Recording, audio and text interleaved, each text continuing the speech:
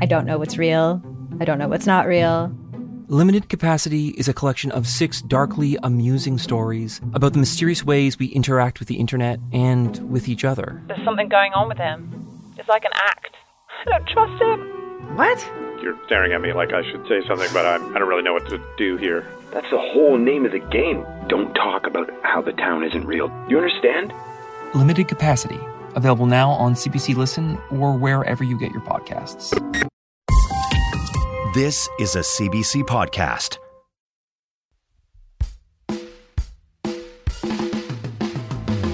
Hello, everybody. Welcome to this week's installment of Sickboy Podcast. Going to be a little bit different this week. This week's episode was the first of 4 conversations that we ended up having in Toronto.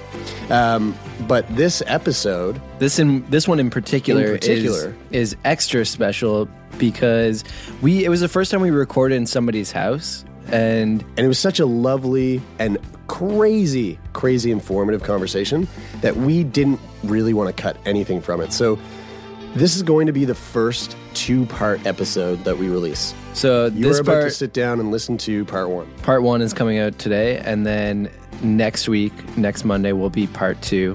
So that's right. So check out this one. Enjoy it. And, by the way, Christmas this week. Merry Christmas, everybody. We've got a little Christmas jingle to throw us into this episode. And it's been done by our buddies in the band called Take Part. They're also the guys who wrote our theme song.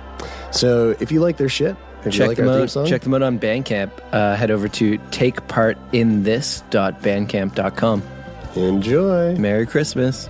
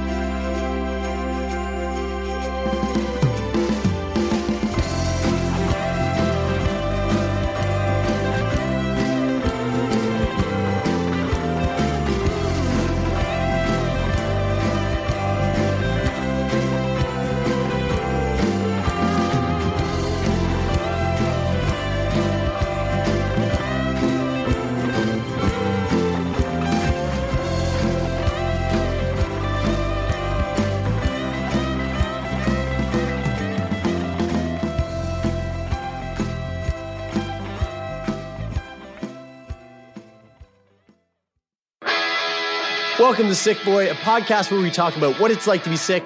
Today's guest is Azura Goodman. She had anorexia and bulimia. Let's talk about it.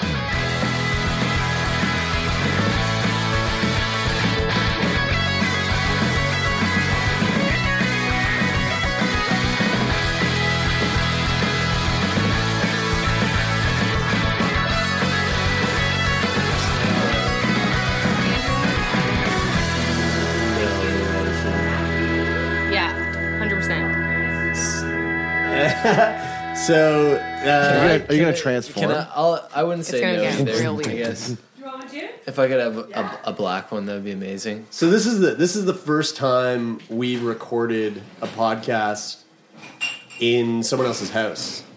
It is. And it's fucking delightful. Yeah, let me just say that. Welcome to the Junction. Yeah, so Azura invited us into her beautiful home. We're currently sitting around her your dining room table. Paint a picture for us. Yeah, I am. I'm going to do that. Tall cans of beer as soon as we got here. Some talk about Chinese food, and now your girlfriend is making us like super delicious espresso. Maybe I'll have a coffee as well. I don't want to create more work, but I know. I feel like I want to get up and help. I know. No.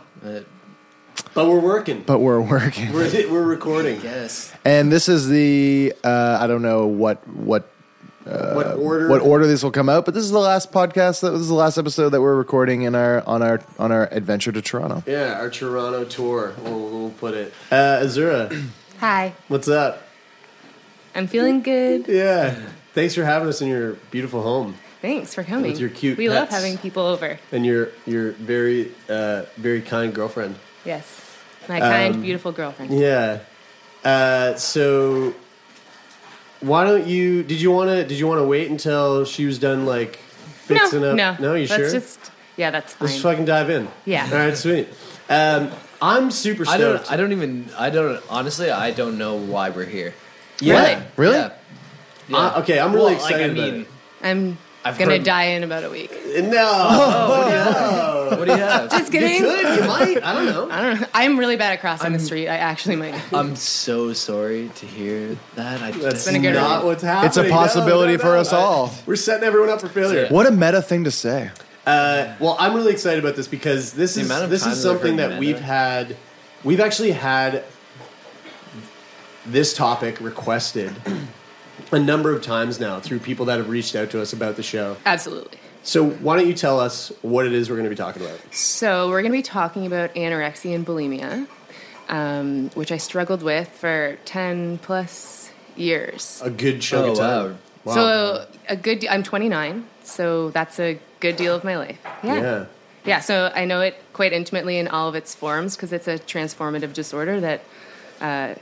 that's why I've had times where I've been anorexic, I've had times where I've been bulimic, and I've had times where I've been anorexic and with the subtype, like binge purge. So I was looking at the DSM-5 to like make sure I was like getting this straight. And what is that? Sorry, what is that? So that's the DSM-5? Diagnostic Statistical Manual. It's like the Bible for psychiatry and diagnosis. So wow, all the cool. I've never heard criteria of is that listed. It's fascinating if you start reading it, you're gonna be like, I have that, I have that, I have that. So let's It's like a hypochondriac. I want to ask Bible. something Yeah, right. before we go any further, why don't you tell everybody what you do? Because you work in the medical profession, right? Yeah, I'm a nurse, and I'm happy to have listened to multiple podcasts. There have been so many nurses on, so I hope they've been great guests, so I hope I can live up to it. Has there been anything that we've said that you're like, no, that's not really true?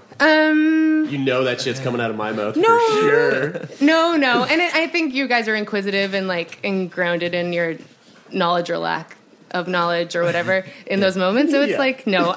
So you mentioned that anorexia and bulimia is a transformative disease. What does that mean? So if I think about when I first started having issues with this, which arguably could have been like since I was a really little kid, but when I can actually kind of pinpoint it, I was just restricting. I was just like eating very, very little, and then it kind of transformed into eating very little, but you have this like survival mechanism in your body that shouts out and you like have to eat, like something just takes over to keep you alive. So you eat, and you can't deal with the anxiety of having eaten. You have so much shame. You feel like you failed yourself.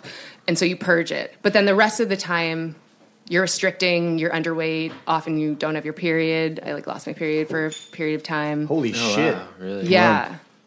Okay, so, man, this is so great. Like, there's so many questions I have about this because I know that there's all these... I don't know... There's so much that I don't know. There's so much that I know that I don't know about eating disorders. Yeah. And I want to know so bad. But it's one of those things that, like, oh, my God, it's so racked with stigma. And it's so hard to talk about. Yeah. No kidding. So I'm really stoked that you reached out. Yeah. What I'm really curious to know is...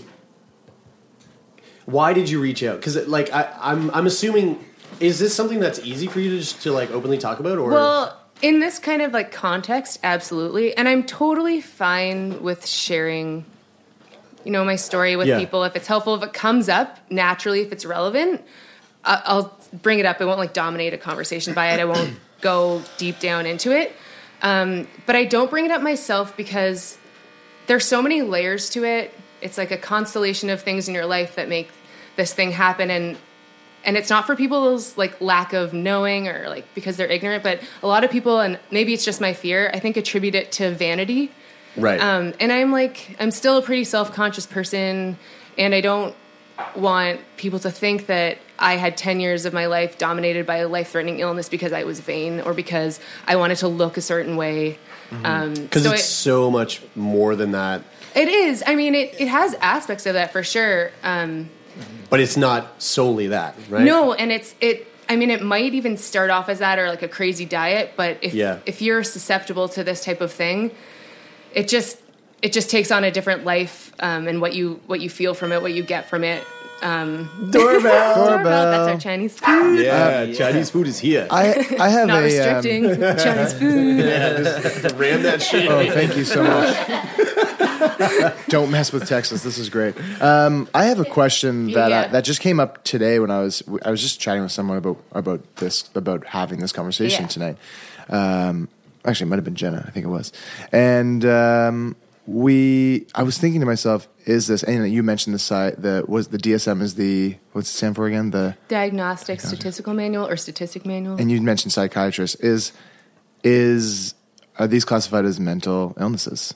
Oh, absolutely. Okay, I didn't know that. I think since the late 70s, or at least it started to be written about, but I feel like it was the late 70s. Yeah, I think because of the physical nature. I mean, sorry, when I think about bulimia and I think about purging, I think about that being like a physical thing. I just subconsciously go physical. Yeah. But then the mental. Yeah. I just wanted to clear that so that I know that right off the bat as like a foundation for the entire conversation that we're talking about a mental illness. Yeah, yeah. And what's interesting and what I've definitely come to learn with like listening to other people and just growing, like just listening to people's stories over time is I kind of just align it with any type of addiction. At that point in my life when I was young, I wasn't drinking. I had someone close to me who was experimenting with a lot of drugs and it caused the family a lot of stress. So I knew that wasn't an avenue I wanted to take.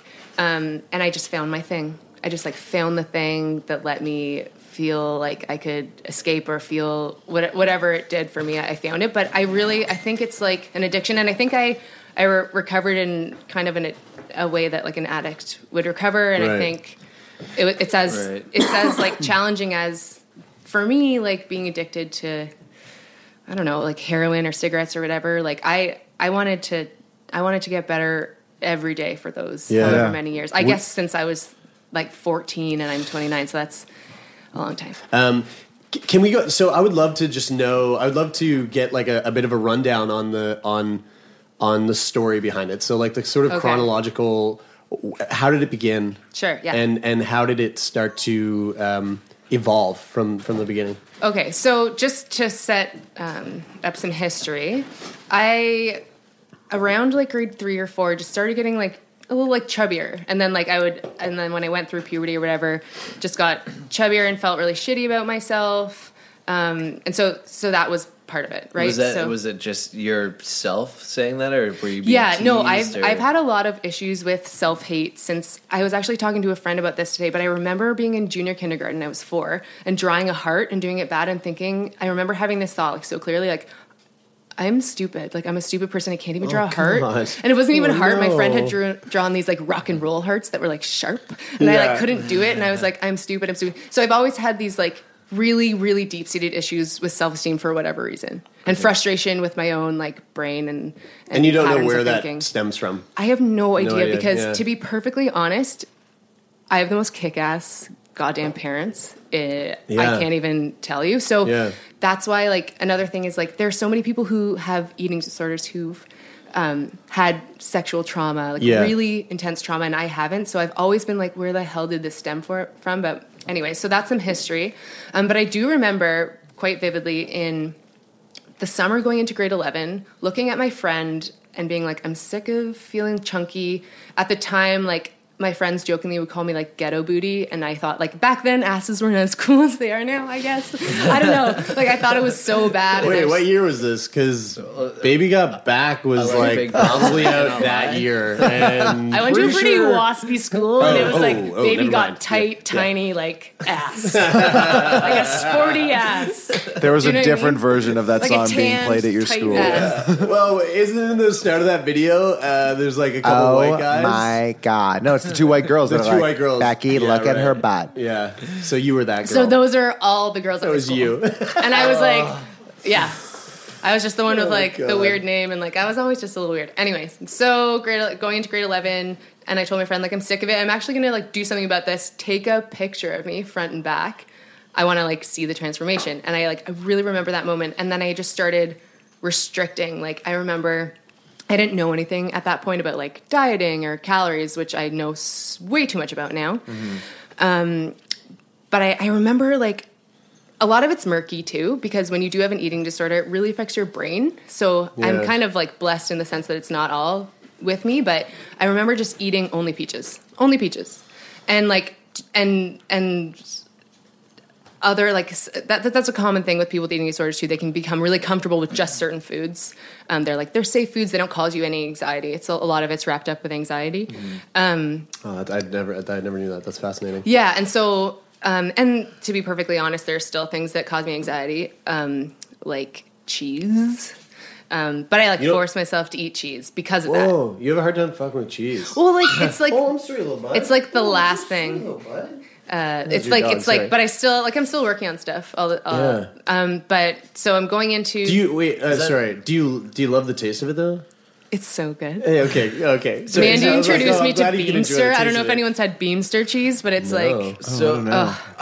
cheese. I know people who don't know much about nutrition, and they think like, oh, cheese is part of the dairy food group, so it's good for you, so I can eat all the cheese I want. Is it because you understand nutrition, and I guess you understand that it's maybe not so good for you? That I just see it as calorically dense. Right. So if you didn't know that, then you would probably be okay with it. Yeah, right? yeah. And also my dad's a physician, and once he was like, if I need my patients to lose weight, I just tell them, cut out cheese, and it always works. Like, right, okay. Anyway, so back to going to grade 11, weight just started coming off. Okay, also keep in mind, I'd never had a boyfriend. I'd never had, like, any male attention or anything. I go back to school. I remember I was even, like, trying out for sports and not eating and stuff, which is, like, it just pains me to think of me at that time, being so tired and fainty and stuff. But I started feeling really good about myself, which was a new feeling for me ever in my life. This is when the weight started dropping. Yeah. And I was like, holy shit. And I wish I was like, it was just in my head. But people started treating me differently. Everyone. Everyone. And were they acknowledging the weight loss? No, I think people are nicer to like. I think like looking back, I peaked in high school. I was like quite baby, and I was like I was just like coming into that and like I just dropped my weight. I got more wrapped up in like appearance and kind of creating a package and almost like curating my personality too. Because I've always been really outspoken, and I've been known as like a whistleblower, and I don't put up with shit. I don't suffer fools. And then I remember this guy in grade like 11 or going into grade 12 maybe at this point being like, you're so nice now. Like, I like you so much more now. And because I'd started to, my personality, as my eating disorder grew and grew and grew, my personality and my interests and like my connections to like who I am and what I'm interested in just began to like shed off. And so the external world was giving me like some positive reinforcement for this, right? Right. So I was like, okay, like it's working. Almost permission, like almost like kind of just. Yeah. Like I was like, I was right. Like, there you go. Yeah, which is like, it's it. blowing me away from the standpoint of like males and females in a high school setting where like a woman who's like speaking out and being like strong and confident, as soon as she starts to like pacify herself, guys are like, oh, nice. Oh, sweet. Awesome. She's not as like out there and like in your face as like she once was. And I feel like because for a guy, that's what they want to do in order to be attractive to women, is like to be like, hey, like I'm out here, I'm outspoken and I do this. Dude, it's so funny to think about us in high school and junior high and be like, God, if I could go back and just punch myself in the dick. I want to invent every club and get funding. Like, you could just have a club. Like, I want to go back and be like, this is the, like, I don't even know what club. Like, this is the, like, going to the convenience store club. Like, or whatever. Like, I want to redo high school so bad. This is driving me crazy that's a thing. Like, that's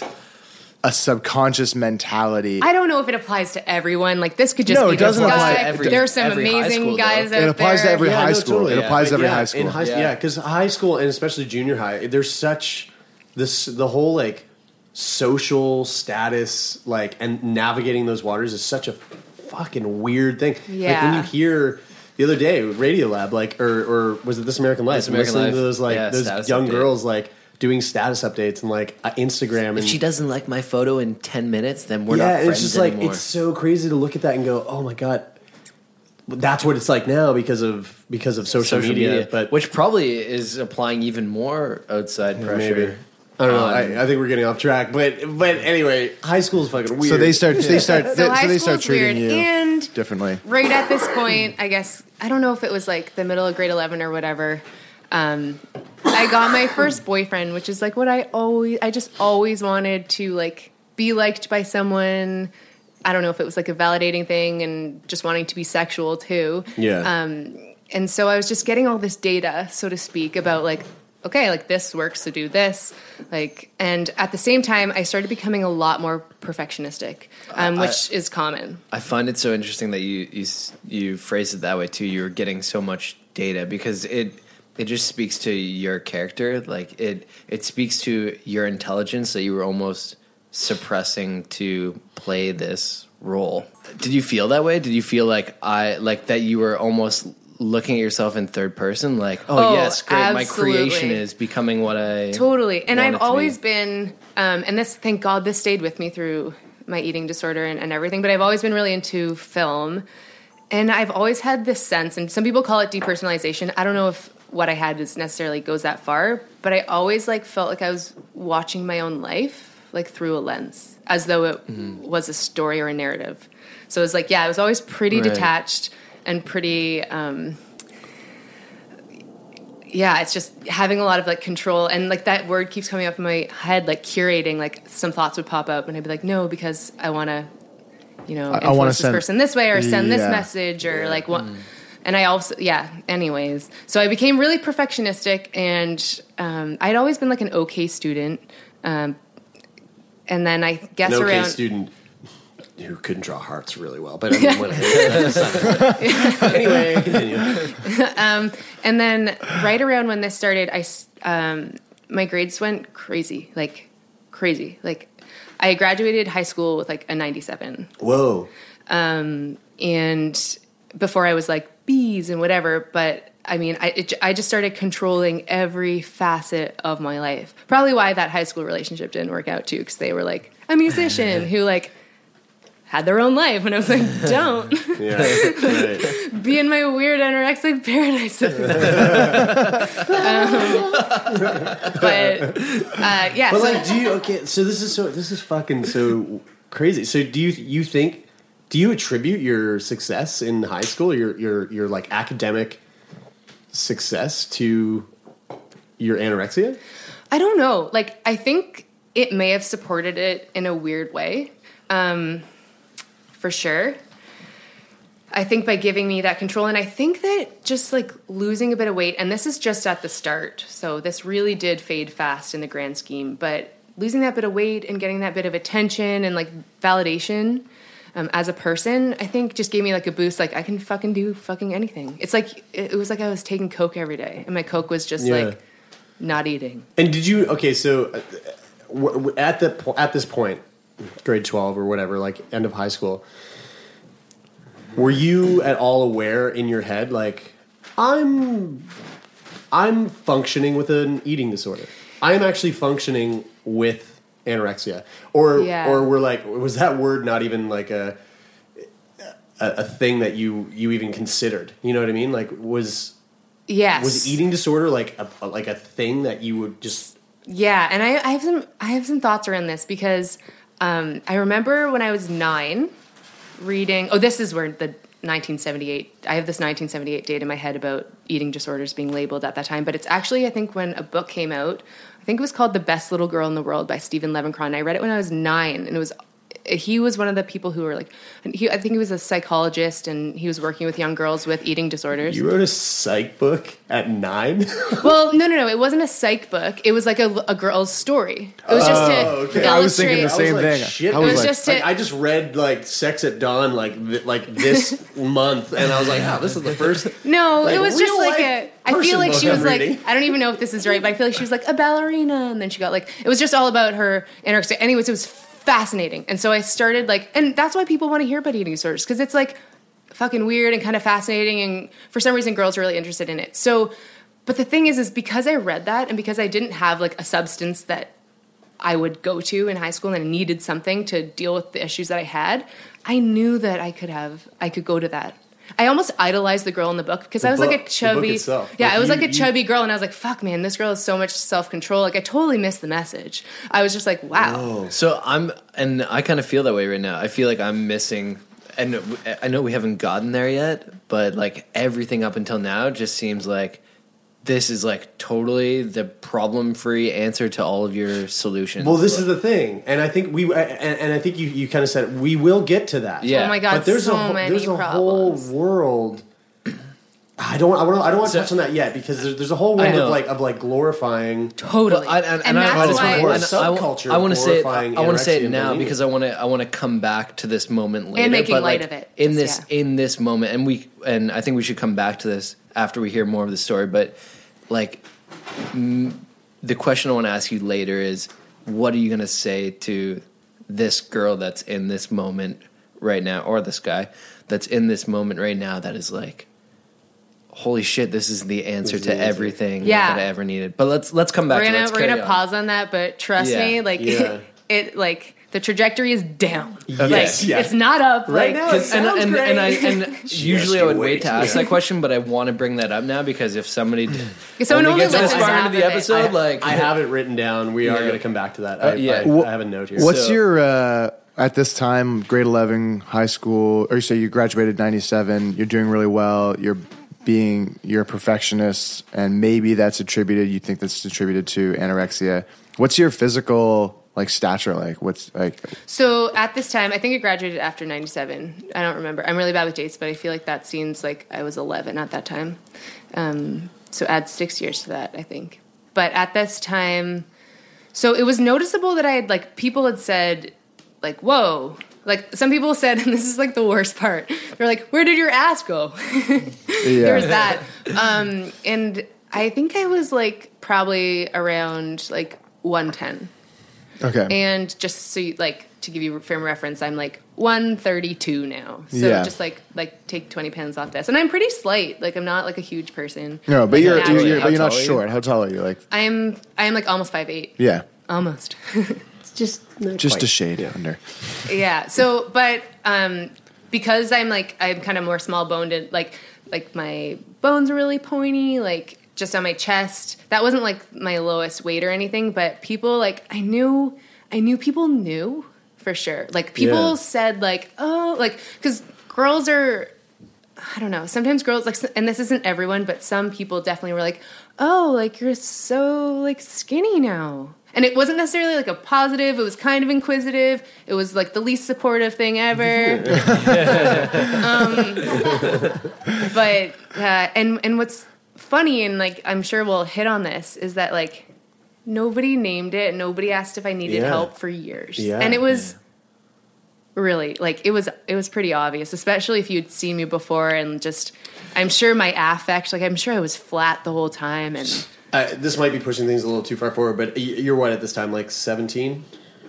Like around this, in like around grade this 11, 12, probably like I'm always like a year younger than everyone because my birthday's in November, so I was probably like 15 or 16. Okay, and when we met, you were like 19? 19, 20. 19, 20, yeah, okay. Because so we went to my first year of university was at Acadia in Wolfville and taking theater, and you were in the same class as me. Yeah. I had no idea. I wouldn't have known. Like no. I had no idea. And is that because I was totally like ignorant to the fact and not seeing like the warning signs or the warning signs, like the obvious signs, or is that because I didn't know like Azura that had the junk in her trunk. Junk in her trunk. Yeah, and I mean, actually at that point, so I was a lot thinner in high school.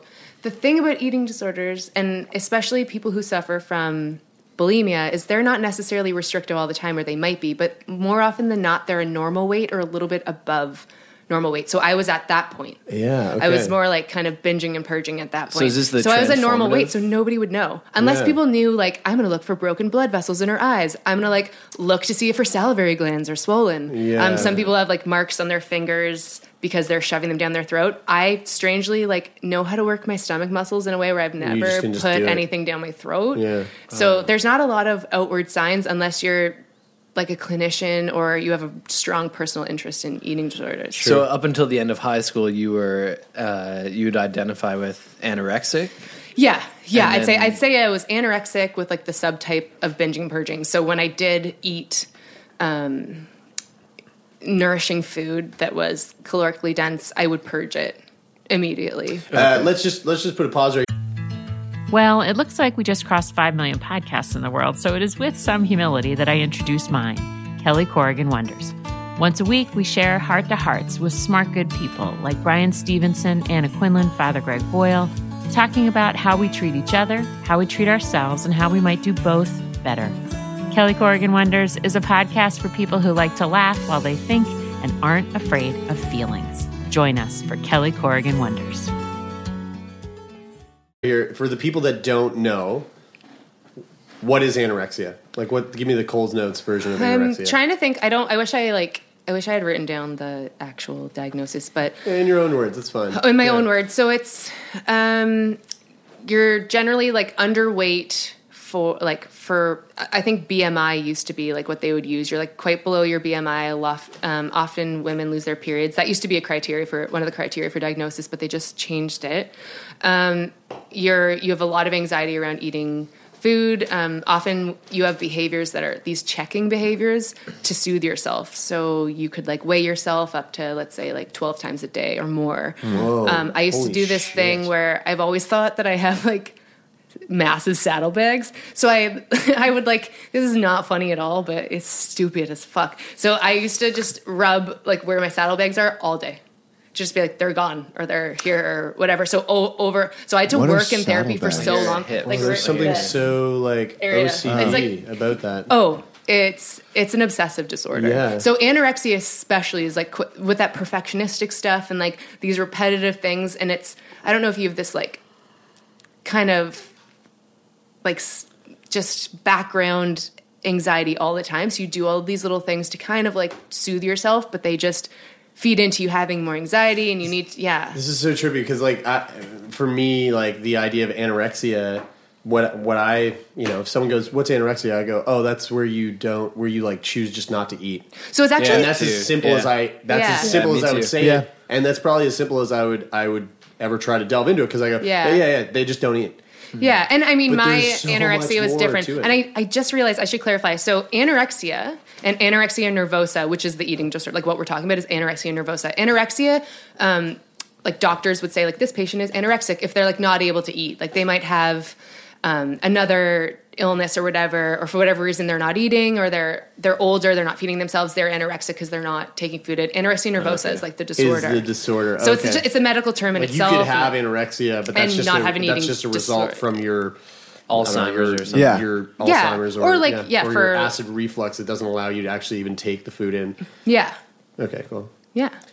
And then bulimia. This is so interesting. And then bulimia is when you're purging or Yeah, and bulimia is when, so to be diagnosed with bulimia, I think you have to have, this is what it used to be, you have to have two binge and purges a week for 3 months, and you're bulimic. Whoa, that's so specific. Now it's like one binge and purge. And purge is not always puking, which is my method because I don't love exercise. Laxatives and exercise. Oh, Some people exercise really? so much. And they just like, they really ruin their joints. It's like, dude, it's so sad. Man, like working at a yoga studio. Yeah. You see that a lot. I think, like, you see people that come in so constantly that you're like, what else? Like, what's going on? There's something going on. Like, because I know as soon as you leave here, you're going to the gym, going to Cyclone, going to run, or wherever. Yeah, exactly. Because you say it, you're like, sweet, that was a great class. Now I'm going to go run 10K, and I'm going to go to Cyclone, and then I'll be back tonight. Yeah, and then I'll be back tonight for the level 2 class, and you're like super whoa. cool. Have you heard of orthorexia?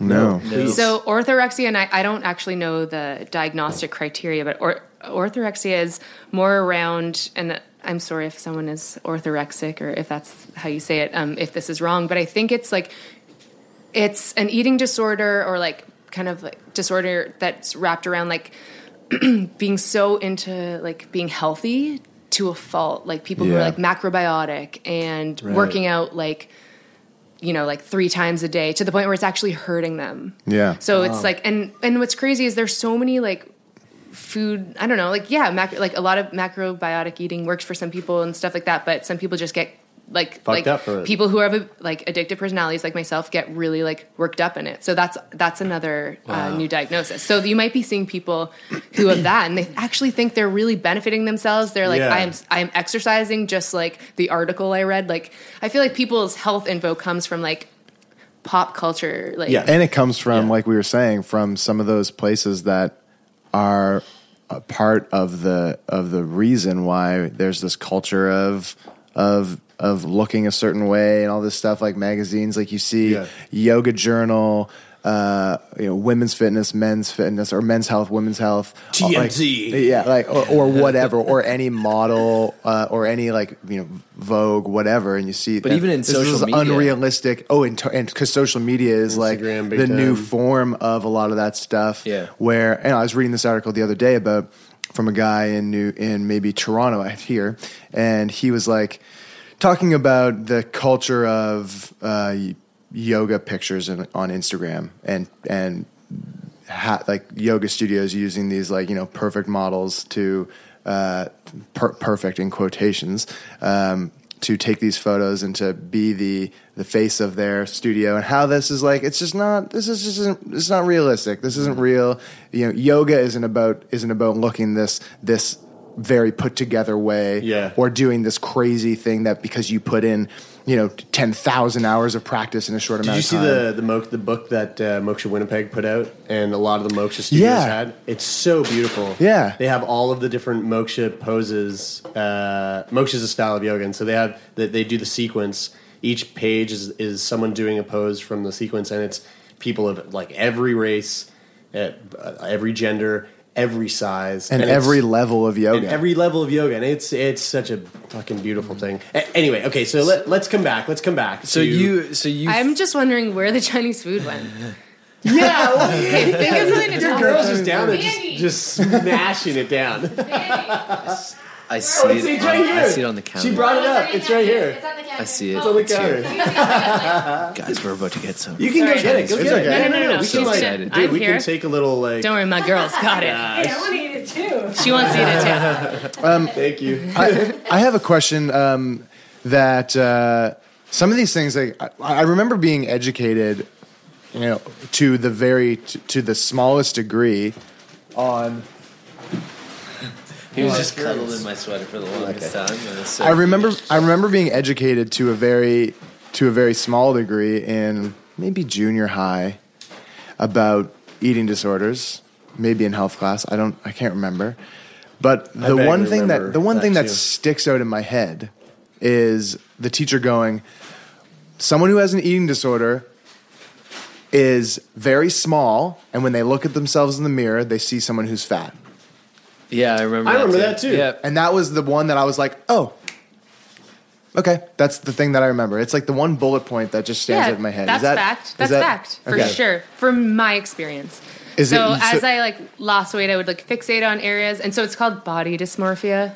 Yeah, okay. We just had someone, I mean, we don't have to talk about this, but we just had someone fill out our form who has physical dysmorphia disorder.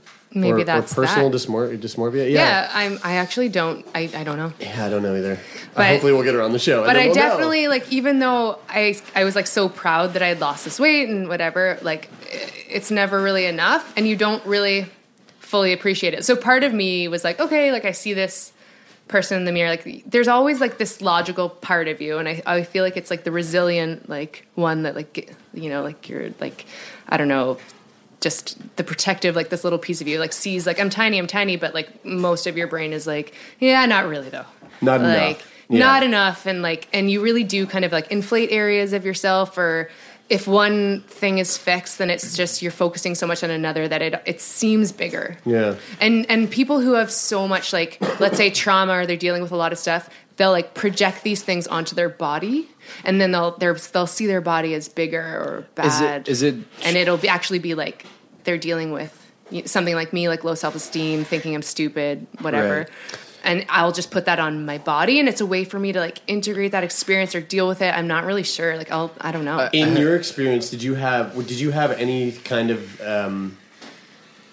like when you got stressed, or did you have any kind of like triggers that would intensify your anorexia or intensify your bulimia? Yeah, for sure. And one that really sticks out, and this even brings me back to Acadia, for sure, is like exams, or I remember in high school I was in a musical. I was telling Mandy this the other day. I was in a musical, and I was like really nervous because I had I was like the first time I like had a bunch of solos and stuff, and I remember being so nervous, and like so I felt, I don't know what was going on, but even like I was restricting, and then I like binged a bunch and purged, and then I binged again and I purged. I felt so bad, and then that totally messed my voice up.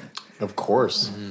Yeah, and dude, my voice is different. Like my voice did not sound this deep before, I gotta say. Oh, you mean like permanently? Yeah. I was just gonna say, yeah, well, last night I had too many beers, and I think I was allergic, and I threw up a bunch of the beer, and now my voice today is all fucky. I think no. I think I was allergic to the amount of booze that I drank. No. It was it's really strange. Dude, it made me all bloaty and weird. Anyway, so whatever. One of the things I've heard about, and kind of similar to what Taylor heard, is there like group therapy for people who live with disorders, eating disorders? Yeah, that's actually what helped me get better. Okay. My question about that is, I heard that one of the things that they do is get you to trace or draw the outline of what you think your body looks like, and then have you stand up next to it. Is that like something in a movie, or is that... No. I'm sure that's like an exercise that's used by social workers or psychologists or whatever that run these groups, or whoever runs them. That never was an exercise that I participated in, but I did do something where I like drew my, like what I thought my body was like, and then I put, like they would have you mark areas that you hated or that like caused you a lot of stress, or that you had those checking things with. Like I've done stuff like that, but I've never outlined it. But I've actually thought like how cool it would be to like, or not cool, but I always wondered if it would be effective to like film people with eating disorders so they could see themselves like on camera 3-dimensionally, like what they look like, or if they would still have the dysmorphia, or like if it would be effective. But yeah. Right. Did you ever get into any like film work? No. Okay. I was gonna say like I actually don't know if being in the arts supports my recovery. Sure. Okay. Well, let's come back to your story. I want to get back on track on. Yeah, we left off kind of like, all right, you're doing really well. Like you're having like, and everything is going really well. This is amazing. I got my boyfriend. This amazing like anorexic sex. Paradise. Yeah, exactly. Yes. So then being a babe, getting high marks. So then, where does it get bad? Sounds awesome. When so those feelings, those like highs too, like it peaks at some points and dips and stuff. And I think I think it felt pretty good for a while. But I think when I had those periods where I would binge because I physically had to, the amount of shame that I would carry like after that was so intense. So intense. Also, like I knew what I was doing was pretty fucked up, and I didn't understand like why other people like just looked like why they could just have normal bodies and they're not doing any of this. There was like a lot of self-criticism throughout that. Like it wasn't all awesome. So yeah, we're trying to figure out when it got not nice. Yeah. Well, yeah. I mean, yeah. Like, I'm really interested in this chronological tail. I'm like so bad with sequences. So you've done, so you're doing really well in high school and finish off with good marks. Yeah, looking good. Okay, I know where I'm at. Then you go into So I get into my dream university. I get into McGill. And I go there, I go to residence. And this is really common when people with eating disorders leave the nest, so to speak. Their eating disorders often flare up. So I went from being really restrictive and feeling control. I also, my relationship with the person I was dating in high school ended. And I thought they were amazing, and it really had an impact on me. And again, my self-esteem and self-worth and thinking it was all my fault, I'm a piece of shit. So I went there, I didn't know anyone there, and McGill is such a great school, but I remember I walked into residence, and I saw all these, cool-looking girls that were sitting on a bed, and I kind of just, wanted to kind of join the conversation. So I just, leaned in, kind of, listened, and they were talking about what their favorite Indian literature was. Mm-hmm. Indian translated literature. The Bhagavad Gita. And I was I counter with the sutras. And I had considered myself as I'm smart. I'm getting, I'm really working. And I realized this is a whole other ballpark. I'm still stupid as fuck. Oh no. And these people all have their international baccalaureates, and they travel with their parents who are just powerful, and they're all great people, well-rounded people. But it really impacted me in my my feelings of self-worth. And so I went from being really restrictive, and I don't know what it was, but I also had a meal plan, one does. And I just started binging and purging. Oh, fuck.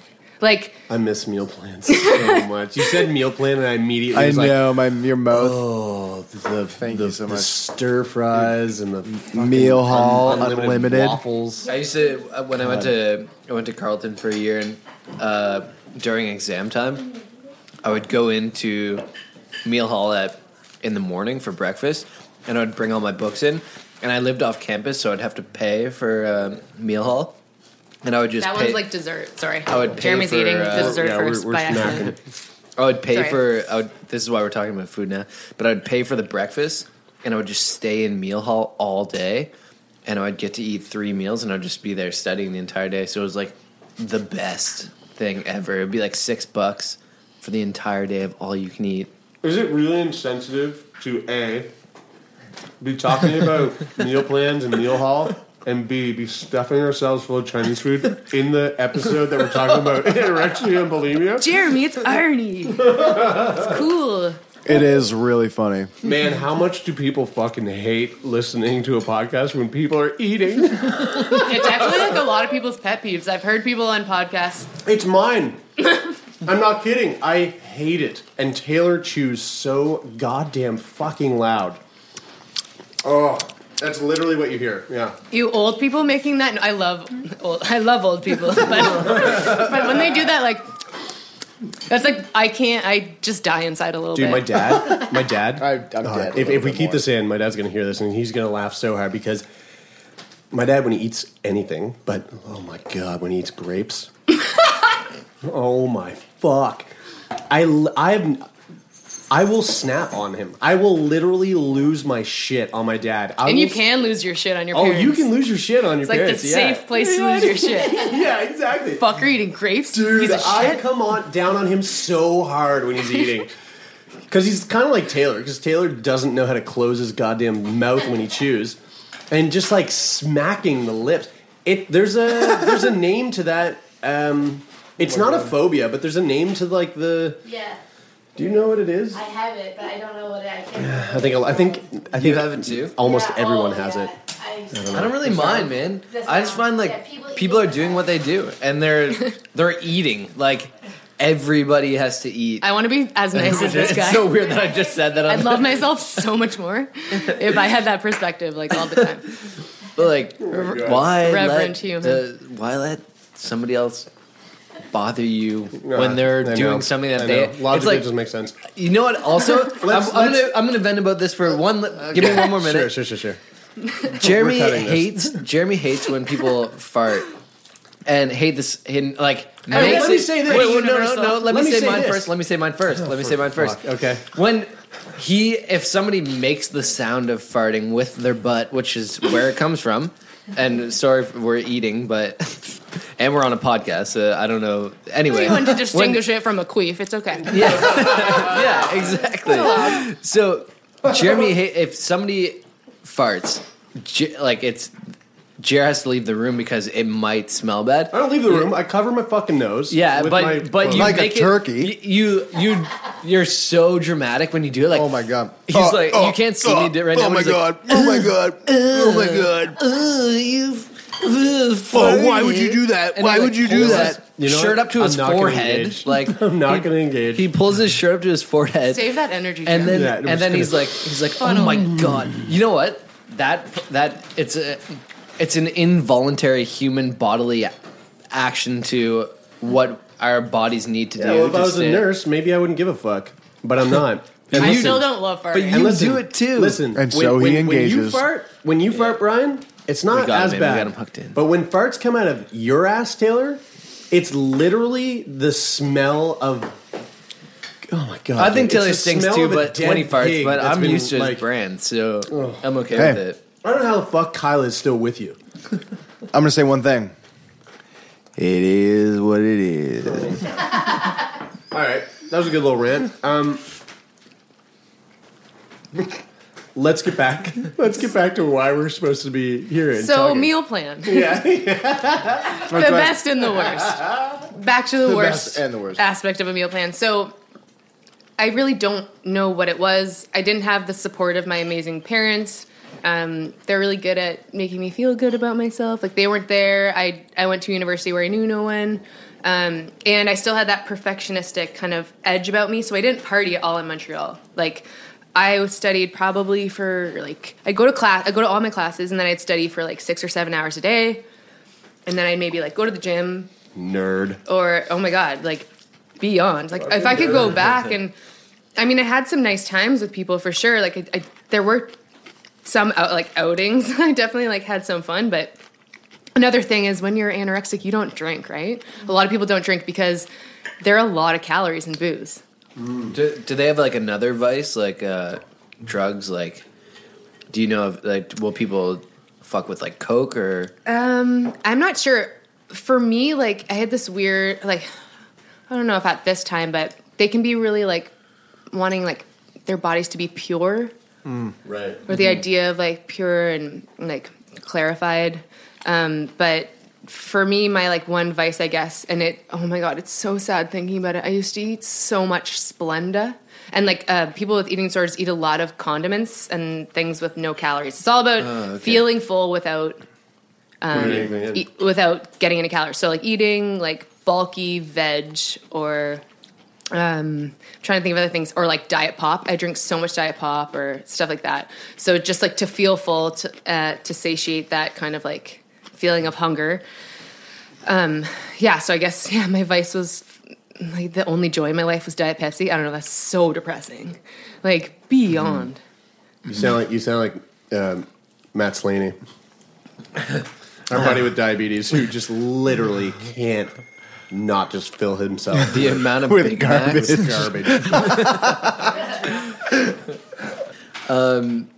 So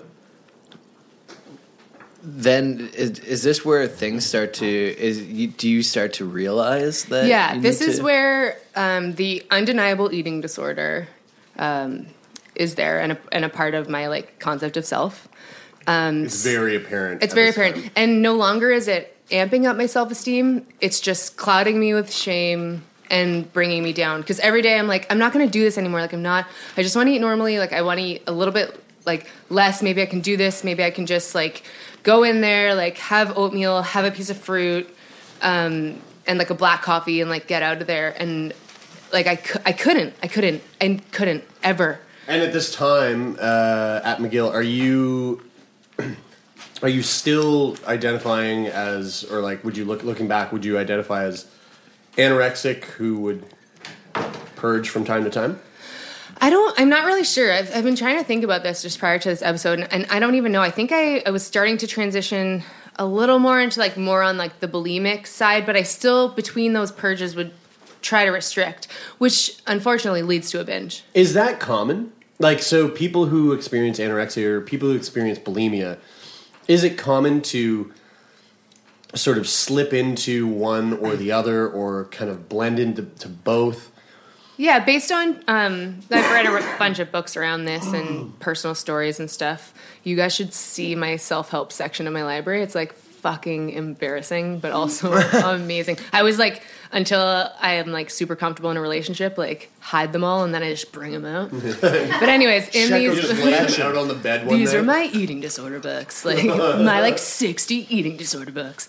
But no, a lot of people I find from those personal accounts in those books are, yeah, it's like a transformative thing. Like they could go from, some people go from like binge eating disorder where they don't purge at all to like anorexia and then like bulimia. Some people do have eating disorders for 40 years. So it's always transformative. And for me, like I had periods where I was better, meaning like I would just binge or purge maybe like once a week. Right. And then, yeah, it's, I think for everyone, it might have like better or worse periods, but for a lot of people, it's like you go from one to another, or you get treatment for anorexia so you're comfortable eating, and then you leave treatment and then you're like, you can't deal with the anxiety alone without that support, so you start binging and purging because you're trying to be on the meal plan they told you, but you'll binge and purge it. So it's just such, there's no like, it's not black or white, you know, it's so it can take so many different forms. Yeah. And it's really fascinating. It's interesting, and it definitely morphs, and I'm sure it's different for everyone.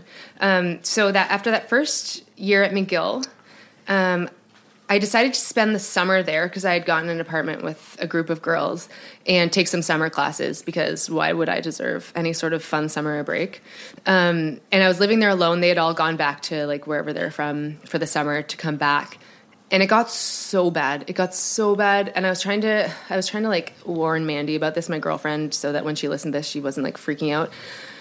But you have to understand, like every binge and purge episode, you guys are eating, I'm so sorry. I would definitely like, I would, just to make sure that I got rid of everything, I would probably puke, let's say like 6 times per episode. But at this point I was having maybe like 10 episodes a day. So that's like 60 purges a day. Throw-ups. So that, and I started to get to feel... And obviously bile is like coming up. Yeah, right? But I used to do this like terrible thing where I just like make sure like, just drink a bunch of water, just like make sure like everything was out. And I hope like no one's getting ideas here because trust me, like it's the worst thing you can do for yourself. And, but anyways, I just got this feeling, and I mean, if you can trust anything, you can like trust your gut. And I was like, I like might like die this summer, because when you're messing with your fluid levels like that and your electrolytes, you can have a heart attack. You can give yourself kidney damage, which I got, and so many things. And at that point I didn't know these, harm reduction methods. So it's just like, you know, those places where people have like safe needles and stuff like that, those harm reduction places. There's like things I started to incorporate when I tried to like care for myself more, like trying to get these electrolyte solutions like Pedialyte for kids and trying to like protect myself after. This is years and years later. Even knowing you're going to fuck yourself up, you're like, well, I can take these precautions so that I don't fuck myself up that bad. Yeah. Right. Yeah. And I was living alone, and I was just like, my self-hate was like high, and my life was very dismal. And it's taken me years and years to be able to be like, yeah, like I would puke up to like 60 times a day. Like that's a lot of so much puking. That's a lot of times. What are you feeling like? I'm just, when you say I'm puking 60 times a day and you're talking about electrolytes and your fluids changing, I'm thinking of a time in Brazil I got incredibly sick basically for a week, and I would go to the bathroom and have like basically water diarrhea like 20 times a day.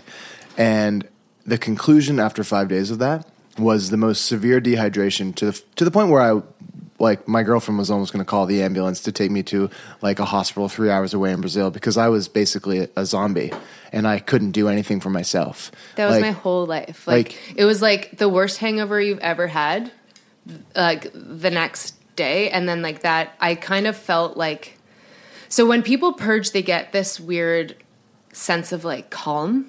And I don't know if it's because you're peaking with anxiety, you're binging, you're trying to deal with it, and then you're so exhausted that it almost calms you and you can sleep. Yeah. And then you wake up in the morning, and if you haven't taken protective measures, you're just like, you're dehydrated. Yeah. Yeah. I mean, because you need so much water to function in like a very minute way, just to get up, walk around, and do like very minor daily activities. You need so much water. Class and leaving at that point, I was doing some summer classes, and I think I was still trying to go as much as I could, but that stuff started slipping. And my like, was it because you were afraid that if you left, then people would know? No, I think I just like, I was so out of it. Like, I don't know. I was just losing grip. Physically, how is this manifesting? I mean, visually. Like, is it getting to a point now where it's like, oh fuck, my hip bones are protruding like mad? I was pretty thin, but so you can never really fully rid yourself of a binge, rather. So you do get some nutrition in. It's like impossible not to. So I actually wasn't like super, super, super skinny. I was still like, I was definitely like skinny, but I wasn't like if you see like people who you assume are anorexic and they look akin to like a Holocaust. Yeah. So I wasn't at that level because I was still like, there was still, and I love this about myself, but there was still this part of me that was like protecting myself, like trying to eat, like that's what those like binges were sometimes. But it's impossible to get all of it up, which like causes anxiety, but actually is like kind of helpful because you're getting some calories in. Did you ever get to that point where you looked like it would be like skeleton? It would be it would be obvious to the human. Yeah, I went on this. So after McGill, I went to treatment that wasn't necessarily effective, and then like later down the line, I relapsed again after the end of another relationship. That seems to be like a really big trigger for me. And I went on a vacation with my family to Mexico, and they were just like, what the fuck's going on with you? And they knew that I was binging and purging. They knew that I brought like electrolyte stuff with me. Right. Like they knew what was going on. And I look back at pictures, and I remember like my ex-boyfriend, like I remember being like, hey, like I had an eating, like we'd dated for so long, and then I'd be like, I have an eating disorder, like blah, blah, blah, blah, blah. And he's like, yeah, I know. Like I was on your Facebook, and there's like this picture of you when you're in Mexico, and like you just have like no muscle. Like it's just like kind of an undeniable kind of look where your muscle wastes, and it's like seeing. Is that picture on Facebook right now? Yeah. I think so. I'm not like super ashamed of it. Like, I mean, if people like really want to investigate me, I don't think I'm like that special that people are going to be like, I'm going to look at all of Azura's pictures. But like, no, but I'm sitting here going, I want to see that. Like, I want to know what that looks like. Yeah, you know. I should pull it up. It's such a physical. Like that's the thing. Does it fuck you up? So, like this is so you know, we were talking again, referring to past episodes, but we were talking to Brandon who is a heroin addict, and he's talking about, oh yeah, heroin's fucking, it feels so good and it's like heaven and blah blah blah. And I couldn't help but think like, dude, is talking about this, like, is it something that could like vault you back into that world? Is anorexia, like, is it, yeah, as I'm saying so this, you just stuffed like your face full of meat. So many jokes available. Yeah. But is that a thing? Like, is it you sitting here and talking about your experience? How does that affect you? How does that feel? No, I think. Hold on one second. Yeah, chew that shit. Wash it down. It's like really stringy beef that's hard to clear out of your mouth, and like it doesn't even get chewed. So I'm just gonna full on swallow it.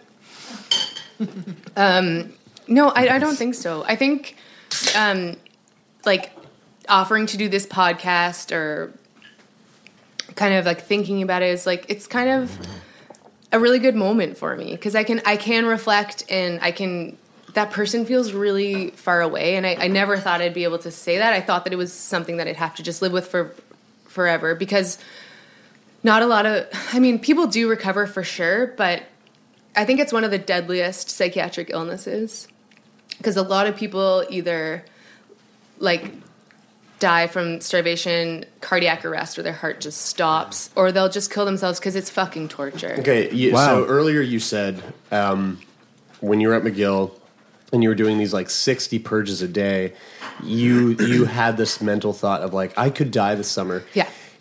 In that thought of I could die this summer, was it, oh, I'm really fucking up, I could die this summer, I better change my game? Or was it, I could die this summer, and that's kind of something that I'm looking to like strive for because of where I'm at mentally? Yeah. So I've had that thought. Unfortunately, it's felt like a slow, purposeful suicide, but not at this point yet, because it was still like in that moment. I did feel like, yeah, I might die. And what kind of got me to reach out for help, so I guess I'd been struggling for like a few years at this point. This is McGill time? This is McGill time, summer after my first year. Was like, if I die, like, my fucking parents, like... Yeah. And my mom has a chronic illness. She's like the strongest, fiercest biatch, taking such good care of me. Like, she's had such a rough life. She's still here. She's still going and like killing life. And like, I don't want to do that. My dad's giving me like, I could never do that. This is another reason why I know I could never take my own life. It's just like I could never do that to them. And so I had this like day where I was like, I hate myself. Like, I had lightened my hair a lot. I'd lightened my hair. I'd lightened my eyebrows. Like, I was like I was really like, I had really fair hair, and I know you guys can't see me, but I have like dark eyebrows and like really dark hair. And I was like, I don't look like myself. Like, I don't feel like who is myself? Like, I don't have a self anymore. I had this like personality identity crisis, and I shaved my head one night. Like, bicked it. I remember you did that at Acadia once. Yeah. Was it that time? No, this was alone time, at like 2 a.m. I was living on St. Viateur Street in Myland in Montreal, and I remember, I cut it off. I cut it shorter. You didn't use Nair, did you? No, I heard that though. God. That is like, isn't that the most fucking ridiculous thing? That was really dumb. Like, I want these chemicals as close to my brain as possible. For anyone who hasn't heard that episode yet, in a past episode, Brian, go listen to it. Don't tell him. Brian nared his fucking head. Yeah. Anyway, carry on. Oh, God. No, like, and that, I mean, so I did that. I like cut my hair. At this point, I wasn't like calling my parents a lot, because my mom, I can be like, hi, and she'll be like, what's wrong? I can say it as like bubbly as ever, and she'll be like, what's wrong? So I didn't want to make contact with her, because I knew she'd know something was going on. So I called her, and I was like, after bicking my hair and stuff the next day, and being like, hi, and she was like, hey, what's up? I was like, I shaved my head. And my hair is actually kind of short for me now, but I always, my whole life, had hair like down to my waist. And she was like, what? Like, it just didn't compute. And so in her brain, she's like, something's up. Yeah. And I was like, no. Like, I just like, I think it's cool. Like, I kind of like the way it looks, and blah, blah, blah, blah, blah. And she was like, what's going on? Like, what's going on? And I was like, a part of me was mad, because my parents kind of knew, but and this is, anyone with an eating disorder will like fiercely protect that, because it's like the best thing they think they've ever had. And so anytime they even like made it like a suggestion about it, or my sister was like, you're skinny, or like whatever. I think once my sister told my parents that she like had seen vomit in the toilet like more than one time or something. They never approached me, but I think I was a little mad that they never really like stepped in and did anything. But I was like, that wouldn't have been possible. Like, I wasn't telling anyone too, because I thought that my parents wouldn't let me go to university. I told my high school boyfriend, like, and I had some rough periods. Like, if you tell my parents, I'll never talk to you again. Wow. I really want, and I know my mom told me last year, she took my boyfriend out for coffee and was like, I'm worried about Azura. Is anything wrong? And he said no, because I gave him an ultimatum. I put him in a really hard spot.